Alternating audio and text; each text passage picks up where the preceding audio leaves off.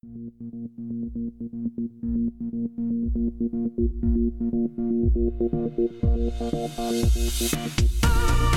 everybody, welcome to TCP Talks with Jonathan Baker and Justin Broadley from the Cloud Pod.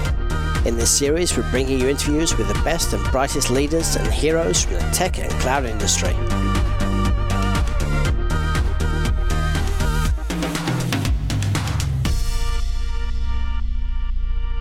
Welcome to another fantastic episode of TCP Talks. How are you going today, Jonathan? It's great. I'm so excited to get Josh back again today.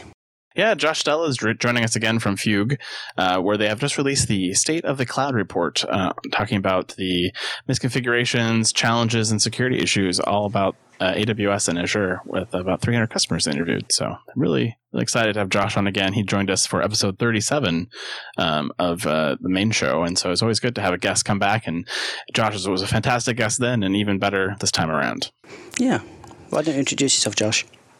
Hi, guys. Thanks for having me. Yeah, you joined us back on episode 37 for the main show, and we thought we'd have you back here on TCP Talks to talk about all things cloud configuration. And you guys have a fantastic report out, the State of Cloud Security 2020. And so we'll definitely get into some of that here a little bit. But maybe you can remind our listeners a little bit about what Fugue does and kind of what your focus is. And if they haven't been familiarized with it before, let's get them up to speed real quick.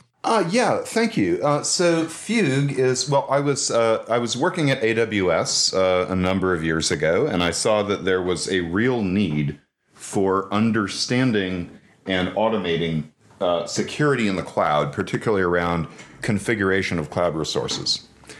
And so founded Fugue with a good friend of mine. And what we do for you is, and if it's at a developer scale, it's free forever. It's just a service you can use for free. If you're at an enterprise scale, we do ask you to pay us. What we will do is examine your cloud environment and tell you if you are vulnerable to all manner of threats, way beyond the stuff that AWS has in their service or other vendors offer. We also will completely visualize and diagram your cloud environment for you, and we will allow you to write your own security policies using industry standard open source open policy agent, rather than some proprietary language or some Rube Goldbergian JSON file that you have to configure. So it's fugue.co, fugue.co. And I'm Josh at fugue.co, and feel free to reach out to me. Awesome. It's been interesting jumping into this a little bit. The cloud configuration and misconfiguration, as they like to call it, which I just call mistakes. It's been a problem for a while, and we've seen companies come and go trying to solve this issue. You guys have a really great use case and story about how you want to solve this problem, and I love the visualization element of the product, having played with it a few times. But what do you think is the big blocker for developers to really get to not making these type of mistakes? Boy, that's a great question. So effectively, the short form of the answer is that the cloud is incredibly powerful and it's constantly changing and growing. And that combination means the ways you can hurt yourself are manifold, inobvious, and constantly in motion. So our attitude at Fugue, we believe that security in the cloud, and particularly around configuration of resources, which is the main attack vector in the cloud. I think Gartner said something like 95% of cloud breaches are due to misconfiguration. We believe that is something that can only be solved using software engineering practices versus like security analysis practices. So what Fugue will do is, as you're doing stuff in like your dev environment, or even with our new open source project Regula, if you're using Terraform, we'll check your infrastructure as code files to see if you're making mistakes. But then when you get in dev, we can check the actual first deployment of that, and we're going to return actionable information to the engineer saying, hey, you should look again at this default security group on this VPC. That's really not a good idea. And similarly, things like if you have misconfigured, which is kind of a loaded word, if you have configured your IAM policy and role association to some compute instance in a way that is risky, and that, by the way, may not be obvious at all. There are I think there's about 400 IAM permissions just for the EC2 service.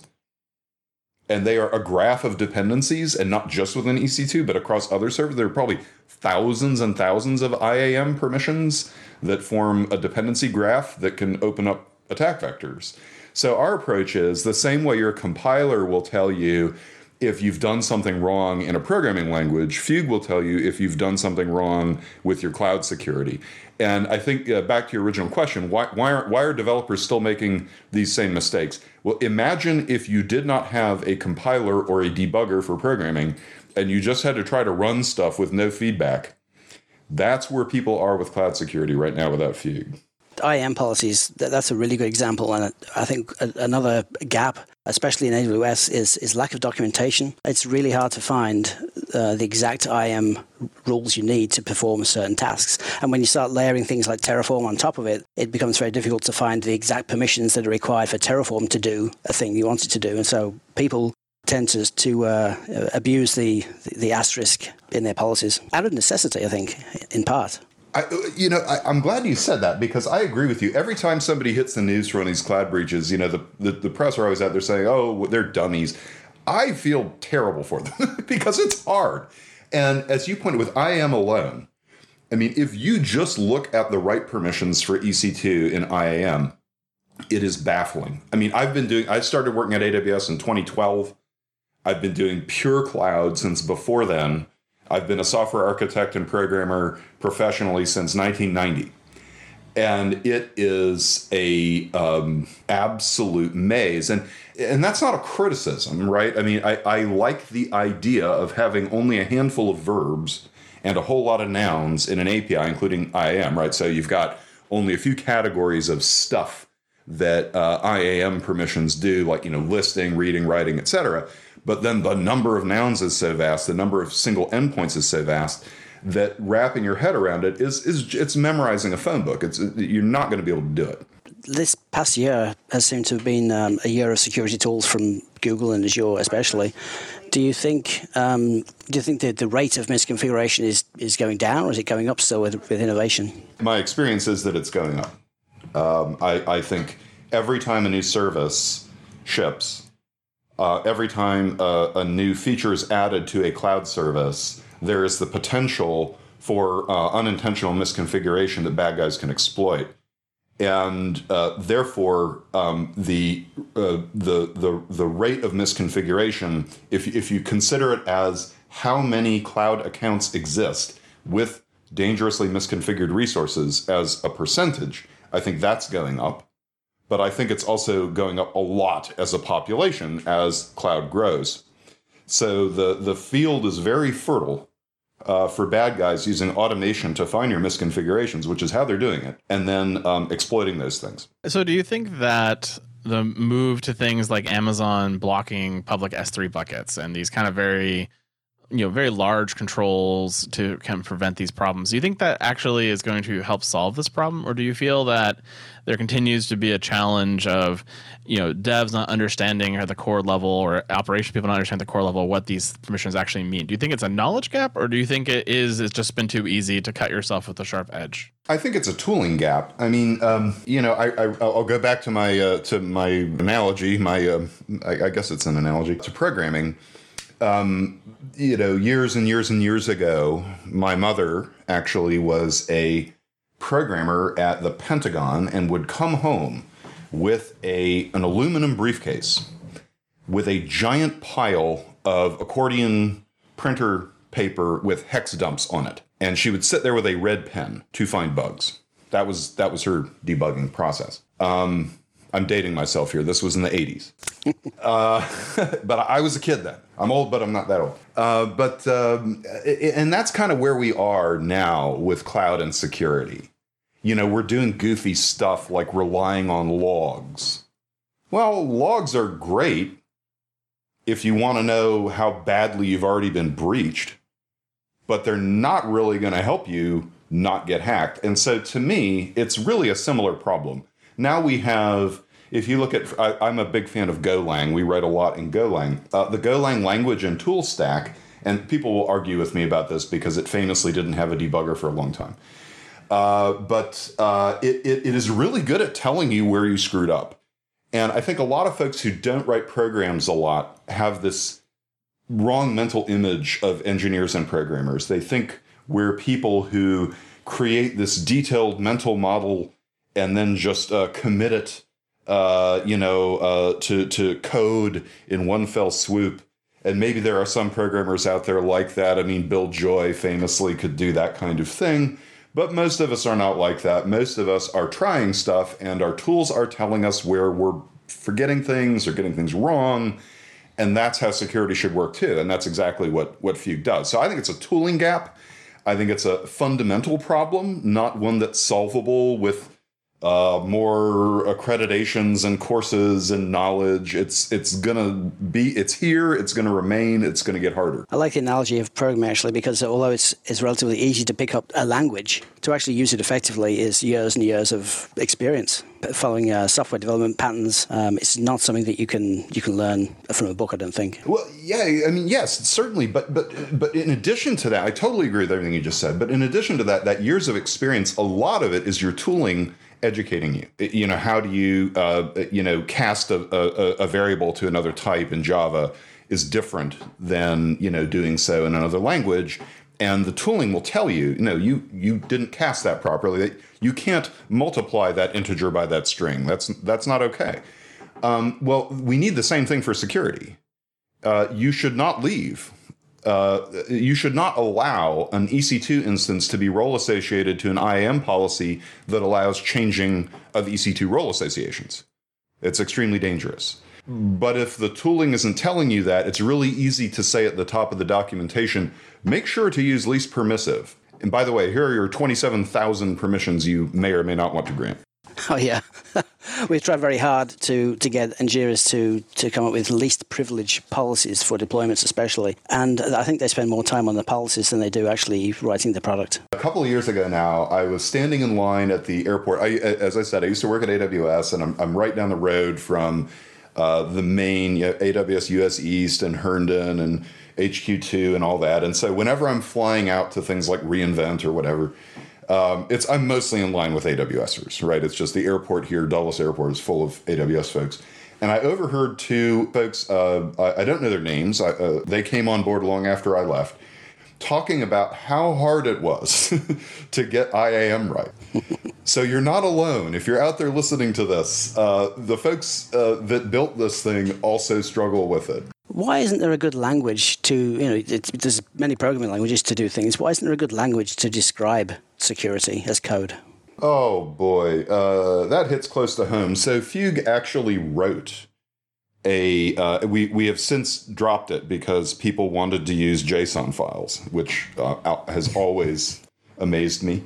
But we actually wrote a language, which was a strongly typed pure functional language that could analyze your configurations literally at compile time prior to deploying them and catch errors. That didn't catch on. So people wanted to use Terraform, they wanted to use CloudFormation, like I said, they wanted to use these kind of JSON templates. So what we're doing now is there is a really cool project, open source project that Fugue has adopted, and I think we're operating at maybe at a larger scale than just about anyone. It's called Open Policy Agent. And we're doing north of 500 million policy evaluations a day for our customers now.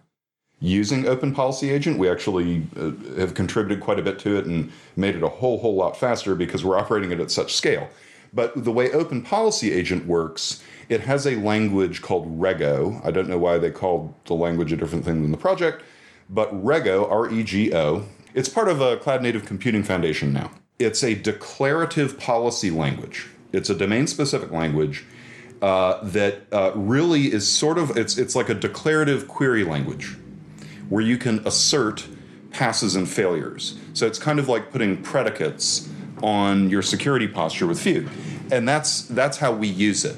So if you're using Fugue, you can use a real language. We actually put out a couple of projects on GitHub. One is called Regula that I mentioned earlier, and it will use Open Policy Agent to test your Terraform config files. Now, keep in mind that if you're just looking at an infrastructure as code file, you're only going to catch about 20%, maybe 30% of the problems you're going to end up with from a security perspective, because there are all kinds of side effects of the APIs. But that's out there, Regula, github.com/fugue/Regula.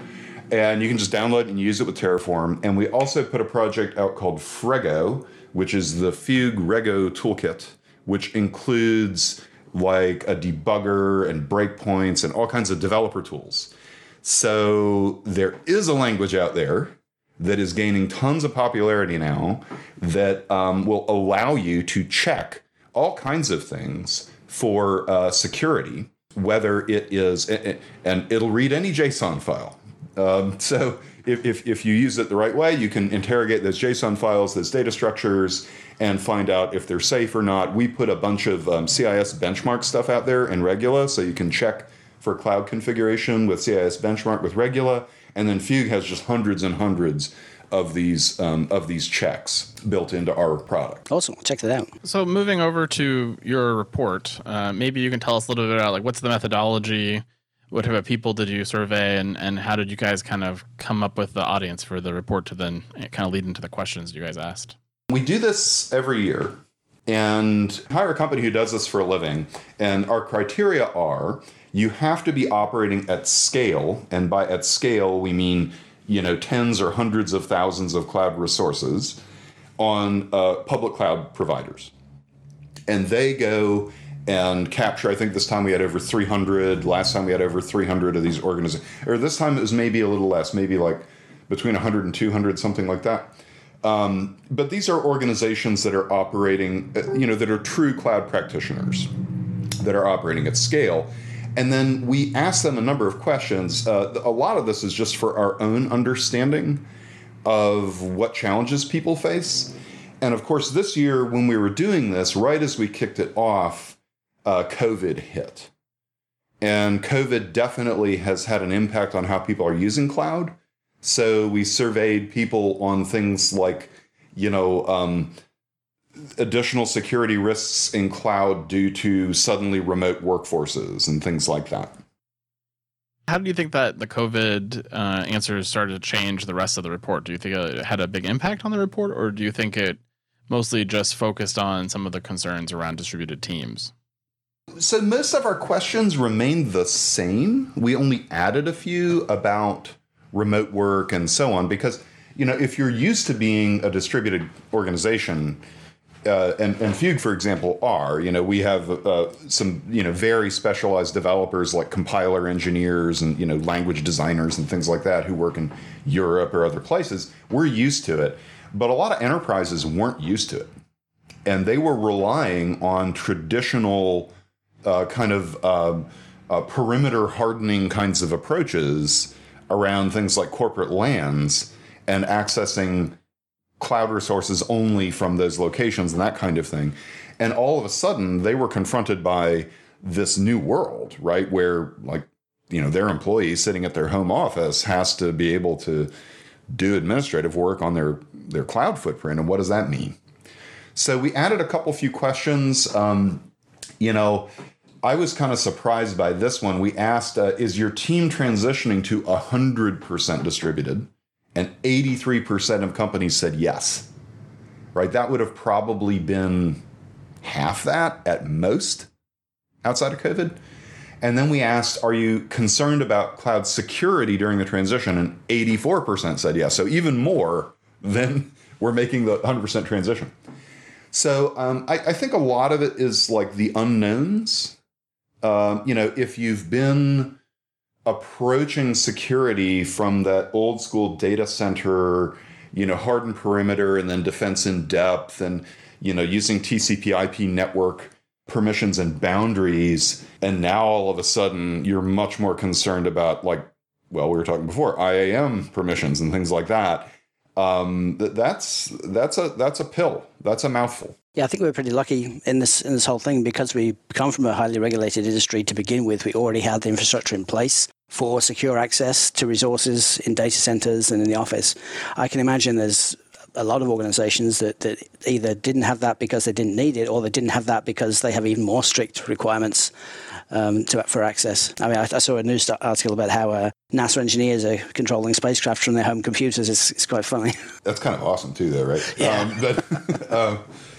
I think one of the big analyst firms, I won't name names because this was like them just talking to us, but they said their inquiries, a major analyst firm, about cloud security posture management, which is what Fugue does, has now been called, for better or worse, has gone up threefold since COVID hit. And I think that shows how many organizations are really, one, moving more stuff to cloud now, and two, suddenly very concerned about their security posture in the cloud. And again, I'll say to the listeners of the show, there is a forever free version of Fugue. So if you want to understand at like developer scale, like, you're in your dev account, I think it's like 1,500 cloud resources or less, you can just use Fugue for free and forever. And please do, so that you can understand, even if you never pay us, so that you can understand what these risks are, particularly if you're new to this. So one of the interesting statistics you had in here was that basically, 84% of people are concerned they've been hacked and don't know about it, and then 28% already have been hacked and knew about it. It's interesting how dramatically different those two numbers are, and how many of these people haven't been hacked and don't know it, and then how many of them haven't hacked and do know it. There's a bit of a gap there on the other side of this question too, which I don't know how well that shows it, but it's always so weird to me when they start talking about this desire to know if you've been hacked. Well, knowing if you've been hacked requires a very large amount of threat hunting and intelligence analysis to determine. So it's really fascinating to me, this answer and how people kind of looked at it. I will say that I believe the vast majority of cloud breaches are unknown to the people who have been breached. That is my opinion. I don't have particular data to back it up, but it is not uncommon to hear about in the news, for example, an organization being breached and only learning about it months after the fact. Well, there's a reason for that. As you point out, it's really hard to know. And particularly if you're looking for things like stealing data at a S3, I mean, what's S3's job? What's its reason for existing is to serve massive amounts of parallel GET requests, right? I mean, it's like a fourth of the internet or something at this point, S3. So it's really good at just pushing data out really fast. And so when you look at your logs, there's a lot there. And if you're using S3, a lot of people are going to be doing those GETs. And what does a breach look like? Some GETs. So I think a lot of folks don't know they've been hacked that have. These are not, obviously 84 and 28 add up to greater than 100. So these are not exclusive answers. It's not either or. It's, you answer both questions. 28% have already been hacked and know it. I mean, when you think about the breaches that we learn about in the news and that we have things like DOJ filings on and, details, more often than not, the way bad guys are attacking cloud infrastructure is by using automated tools to go look for any vulnerability.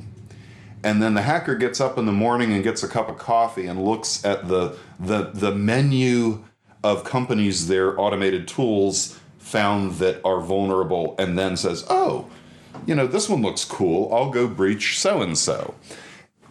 When you think about that for a moment, a friend of mine who does a lot of red teaming and that kind of work told me that on average, when an IP address or DNS record or IP, when an endpoint becomes exposed to the public internet, on average, it takes less than 7 minutes for bad guys to have found it and scanned it for vulnerabilities.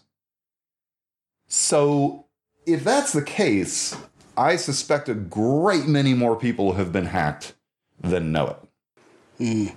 It's when I read that slide, I thought it reminded me of the Donald Rumsfeld. The thing is, you know, and the things you don't know.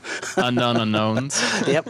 But sometimes I think So certificate transparency is something that kind of annoyed me recently. It's probably a couple of years old now, whereby any publicly signed SSL certificate is added to a registry, and people, bad guys, whoever can sit and literally just watch new endpoints pop up as people register their SSL certificates.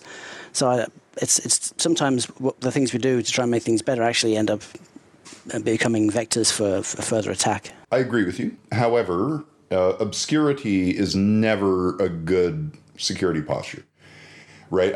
I personally believe that you should assume every aspect. I mean, I used to work in national security environments where like network diagrams, couldn't be left on a desk or you'd get fired and things like that. And I used to think, okay, that's fair. You don't want to have like, I don't know, some insider come by and take a phone picture and, bring it home with them or whatever, and sell it on the internet. However, if you can't secure your infrastructure against somebody who knows all of its details. So, at Fugue, when we hire folks to red team us, we tell them everything about our infrastructure. We just explain to them how we've built the thing. Because we don't want discovery we don't want obscurity to be the deciding factor, because that could actually blind us to real vulnerabilities. Now, it so happens that, as I said earlier, we're exceptionally paranoid, and it's funny, we put these bounties out, and I think the most anyone has ever collected as part of the bounty program, even when we hire people and we pay them on a per vulnerability kind of basis, was like a 20th of what the overall bounty budget was. So I think we're doing okay. But I believe if you think that people not knowing something about your system is going to protect you, you're wrong. Now, that said, I'm going to contradict myself here. And say you should put as many barriers to them knowing about your system as you can, because bad guys have to do discovery too. And just for the audience, like if I could leave you with one thought, make sure that none of the IAM policies that are in use in your production environments have list or describe privileges to anything. That's actually exceptionally dangerous to have out there for the reason you just gave.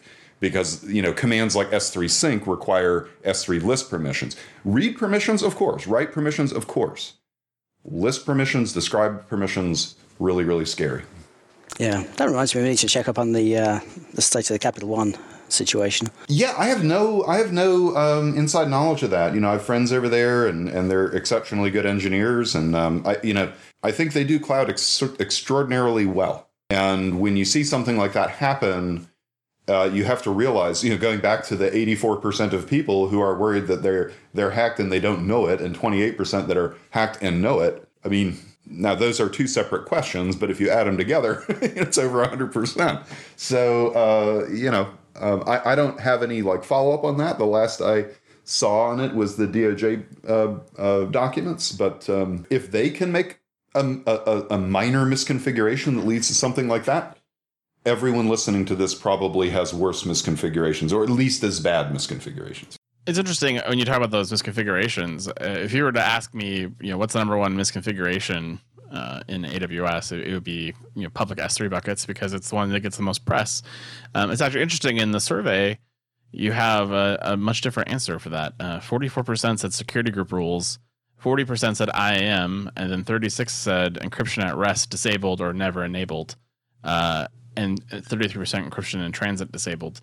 That's kind of shocking to me that both security group rules and identity and access, that one doesn't surprise me as much, but security group rules does surprise me a bit, because that one, of all of the concepts that we translated from on-premise to cloud, the concept of a firewall seems to be the one that people would understand the best. But yet the data says otherwise, which is really interesting. How do you feel about that one?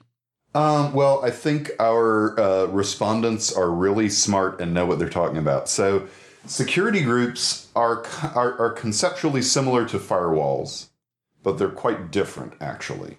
The notion of security group as firewall is sort of a skeuomorph. It's like when the iPhone came out, and the I forget which app, maybe it was the calendar or something that had like wood grain on the sides, and eventually that went away. the concept of a firewall is different than the concept of a security group. A security group is aptly named. So these are, used well. You're not going to be doing a whole lot of TCP/IP-based ACLs on security groups. You're going to be doing trust relationships between those security groups, right? So security group A allows ingress on a port from security group B, and then stuff gets put in these groups, and those define those trust relationships. Well, very often, security groups are shared in an organization. So what happens if you have two teams that both have administrative access to the AWS API surface, console, etc., and they're both mutating security groups? You can get unintended mutation in other parts of the system that you weren't considering. That's one very real thing that happens. And when I've seen organizations with literally thousands of security groups, well, good luck keeping track of that, right? Like, and where are they in use, and how many are even not in use, but could be assigned to something, right? So there's all kinds of dangers around security group management.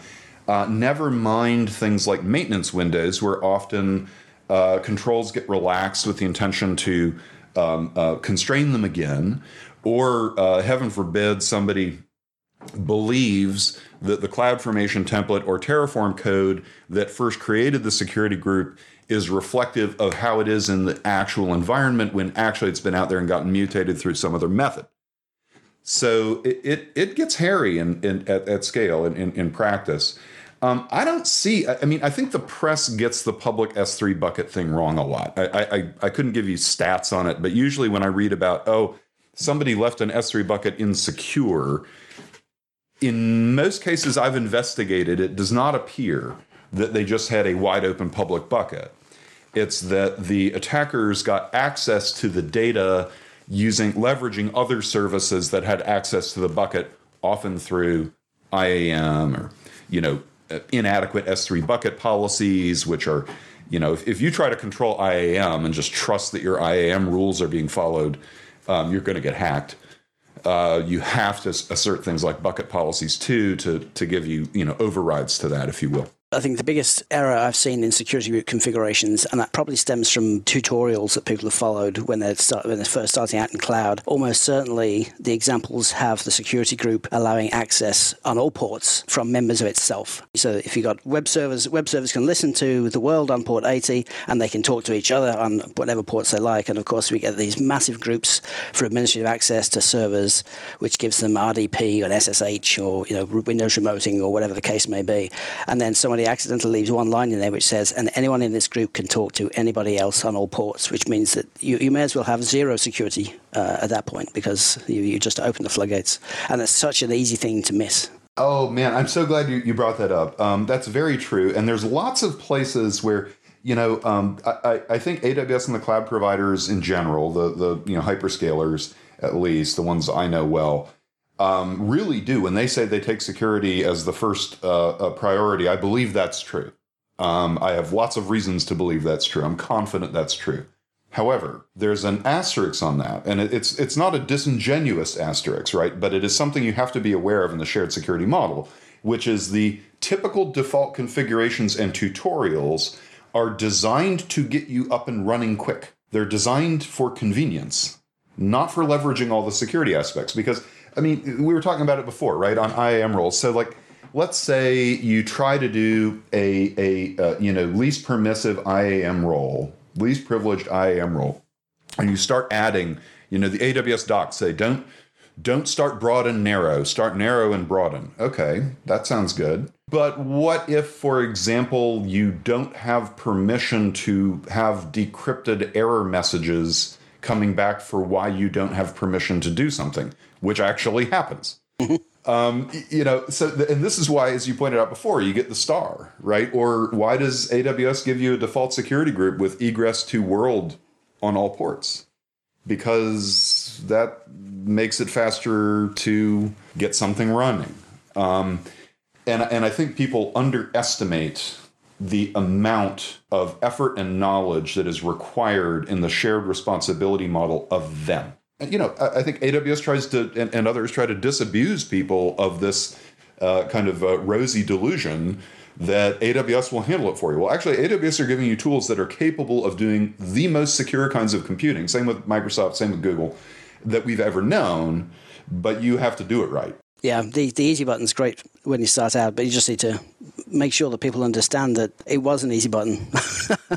Yeah, absolutely. Well, that's why we exist as a company, is that this is a really complex problem space, right? Every time you add something new into the mix, like, what was it, maybe 18 months ago, 24 months ago, it kind of started hitting the news that a default Elasticsearch installation would that you had to assert that authorization was needed to hit an Elasticsearch cluster. I'm not sure if that's true any longer, but at one point in time that was true. If you just kind of default stood up Elasticsearch, and I don't mean the service necessarily, I mean the actual open source project, it would allow anyone access to anything if its port was open. And a bunch of data got stolen in exactly this way. So, at Fugue, we'll do things like look for default Elasticsearch, or I think Redis too, any of those kinds of tools, any open ports to internet. We're going to flag on that and say, hey, you should go look at this. This is potentially scary. You might be using this for, your application servers or your microservices to do fast queries in the runtime, but do you really want that port open to the world? Other than using a tool like Fugue, how are teams actually working to prevent misconfigurations? Manual reviews is one thing, but it's so easy to miss things. What we see is a lot of organizations thinking this isn't as big a problem and as complex and deep a problem as it is, and trying to roll their own stuff or use a kind of feature-limited open source project out there. We see a lot of folks thinking that doing things like log analysis from CloudTrail is really going to help them here, which it isn't. It might tell you the bad news, but it's not going to keep it from happening. That's a tough question for me, because I founded a company because this problem wasn't being solved adequately. Hey, that's why we made a free version, right? We want to get paid by the enterprises that use us at scale, like, SAP and others that are awesome, wonderful customers. But we also want every cloud engineer out there to get better at this. And you can get a whole lot of help with that with very, very little lift. That's great. So, we talked about IAM a few times, and I know you guys do Azure as well. Maybe you're going to do Google in the future as well. Do you see that the IAM implementations for Azure are better or worse? Or how do you see, their second mover to the market, Amazon being first? And so a lot of their IAM challenges, I sort of feel, are related to the fact they were the first ones to try to do it. Azure kind of had that chance to be to redo it. And we've seen Google as kind of the third big player, kind of taking the lessons from both Azure and AWS and kind of doing something completely different, which is also great.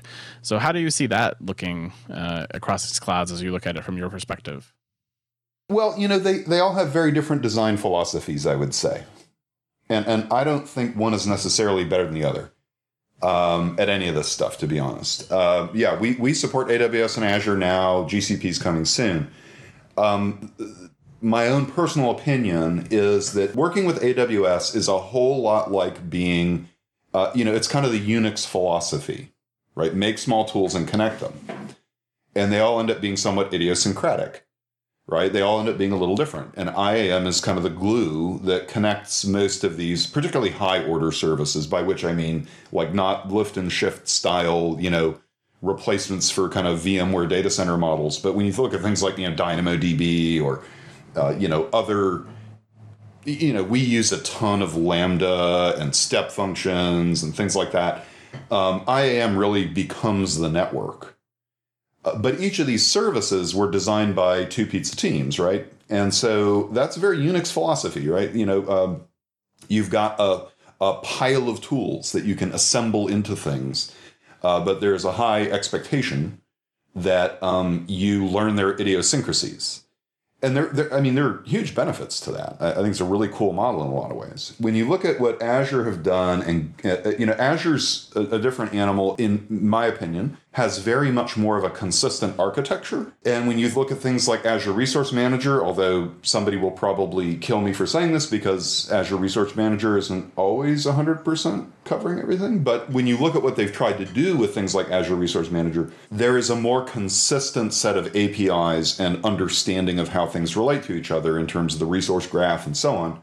And you see that reflected in their security tools, that they have a more uniform, it's more like Windows, right? It's more like a walled garden. AWS is a bit more Wild West. Now, I'm a Unix guy, so that will probably tell you where my biases lie. But you can hurt yourself just as bad on Azure. You can.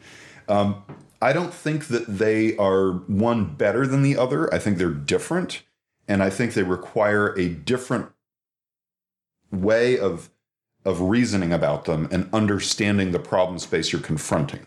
Do you think we will ever get to a place where we don't need to worry about security as much? Or do you think it's just inherently going to be a problem because of the rate of change of services and education of consumers? So I believe strongly that computer security is largely a solvable problem technically, but an irresolvable problem in the market. If you look at what, I mentioned earlier, Fugue wrote a formal language for defining cloud infrastructure that could be proved safe prior to deployment, but people wanted to use JSON files. So maybe I'm a little bitter about this, but I think that, and if you look at the history of programming languages, right, there are safe programming languages. There are safe ways to write applications. I mean, relatively safe, but a whole lot safer than C, right? But what did the market do? It went for the thing that was the most expedient, most familiar, most popular. And so I think that it is possible, and we know how, to build truly safe systems, but human behavior will prevent it from ever becoming the dominant pattern, is my assessment. Sorry, that was depressing. No, I think it's a very honest answer, and I sort of agree with what you have to say about that. Security is hard in many ways, and it's also programmatic in others. And I think we continue to evolve and get better at it, and we'll continue to find new ways that we can get exploited as well. So I think it's a bit of a double-edged sword, unfortunately. Yeah, I think what I would like to share with folks is consider for a moment that the cloud is not remote data centers. The cloud is a giant distributed computer, and you can treat it as such. A data center, you could not do API calls to understand the configuration of every item on that data center floor, despite the fact that there were attempts at doing that. They always failed because you had multiple vendors with competitive reasons to not do that, and different, configuration languages and so on and so forth. But in the cloud, you can do that. And therefore, you can fully reason about a cloud infrastructure environment just like you would any other computer program. And that's actually the design philosophy Fugue took, is we build a complete in-memory model of the entire configuration of a system, and then we can perform computation against it. In the same way a computer program gets resources, CPU, I/O, memory, etc., your cloud configurations can be reasoned about by programs in that same way. And therefore, there is light at the end of the tunnel, and it needn't be a train. It could be a bright, sunny day. But to do that, every person developing on cloud needs to have the tools and desire to understand, in the same way they understand programmatic correctness, to understand security correctness. And for the first time, that's doable. And that's super cool. That's great. So if our listeners would like to check out the Fugue State of the Cloud report, where would they find that on your website? Yeah, if you go to, let's see, where's the front door to that guy? I believe it is on www.fugue.co/blog. And you'll see a posting there, and hopefully you guys can put this in the notes. I'll send you the link of a blog post by my co-founder and our head of communications, Drew Wright, called the State of Cloud Security 2020 Report. We give you a summary there. You can get the report just by clicking the link and giving us your contact info and download it there. It's a pretty thorough PDF. That's where you can get it. Fantastic. Well, again, thank you for coming and joining us here on TCP Talks. Always a pleasure to have you, Josh. And hopefully we'll have you here again on the show. Always a pleasure, gentlemen. Thanks. Take care. Bye-bye. Visit thecloudpod.net to subscribe to the show, join our Slack channel, or sign up for our weekly newsletter. You can also find information on reaching our audience through a CloudPod sponsorship opportunity. A big thank you to today's guest, and thank you for listening.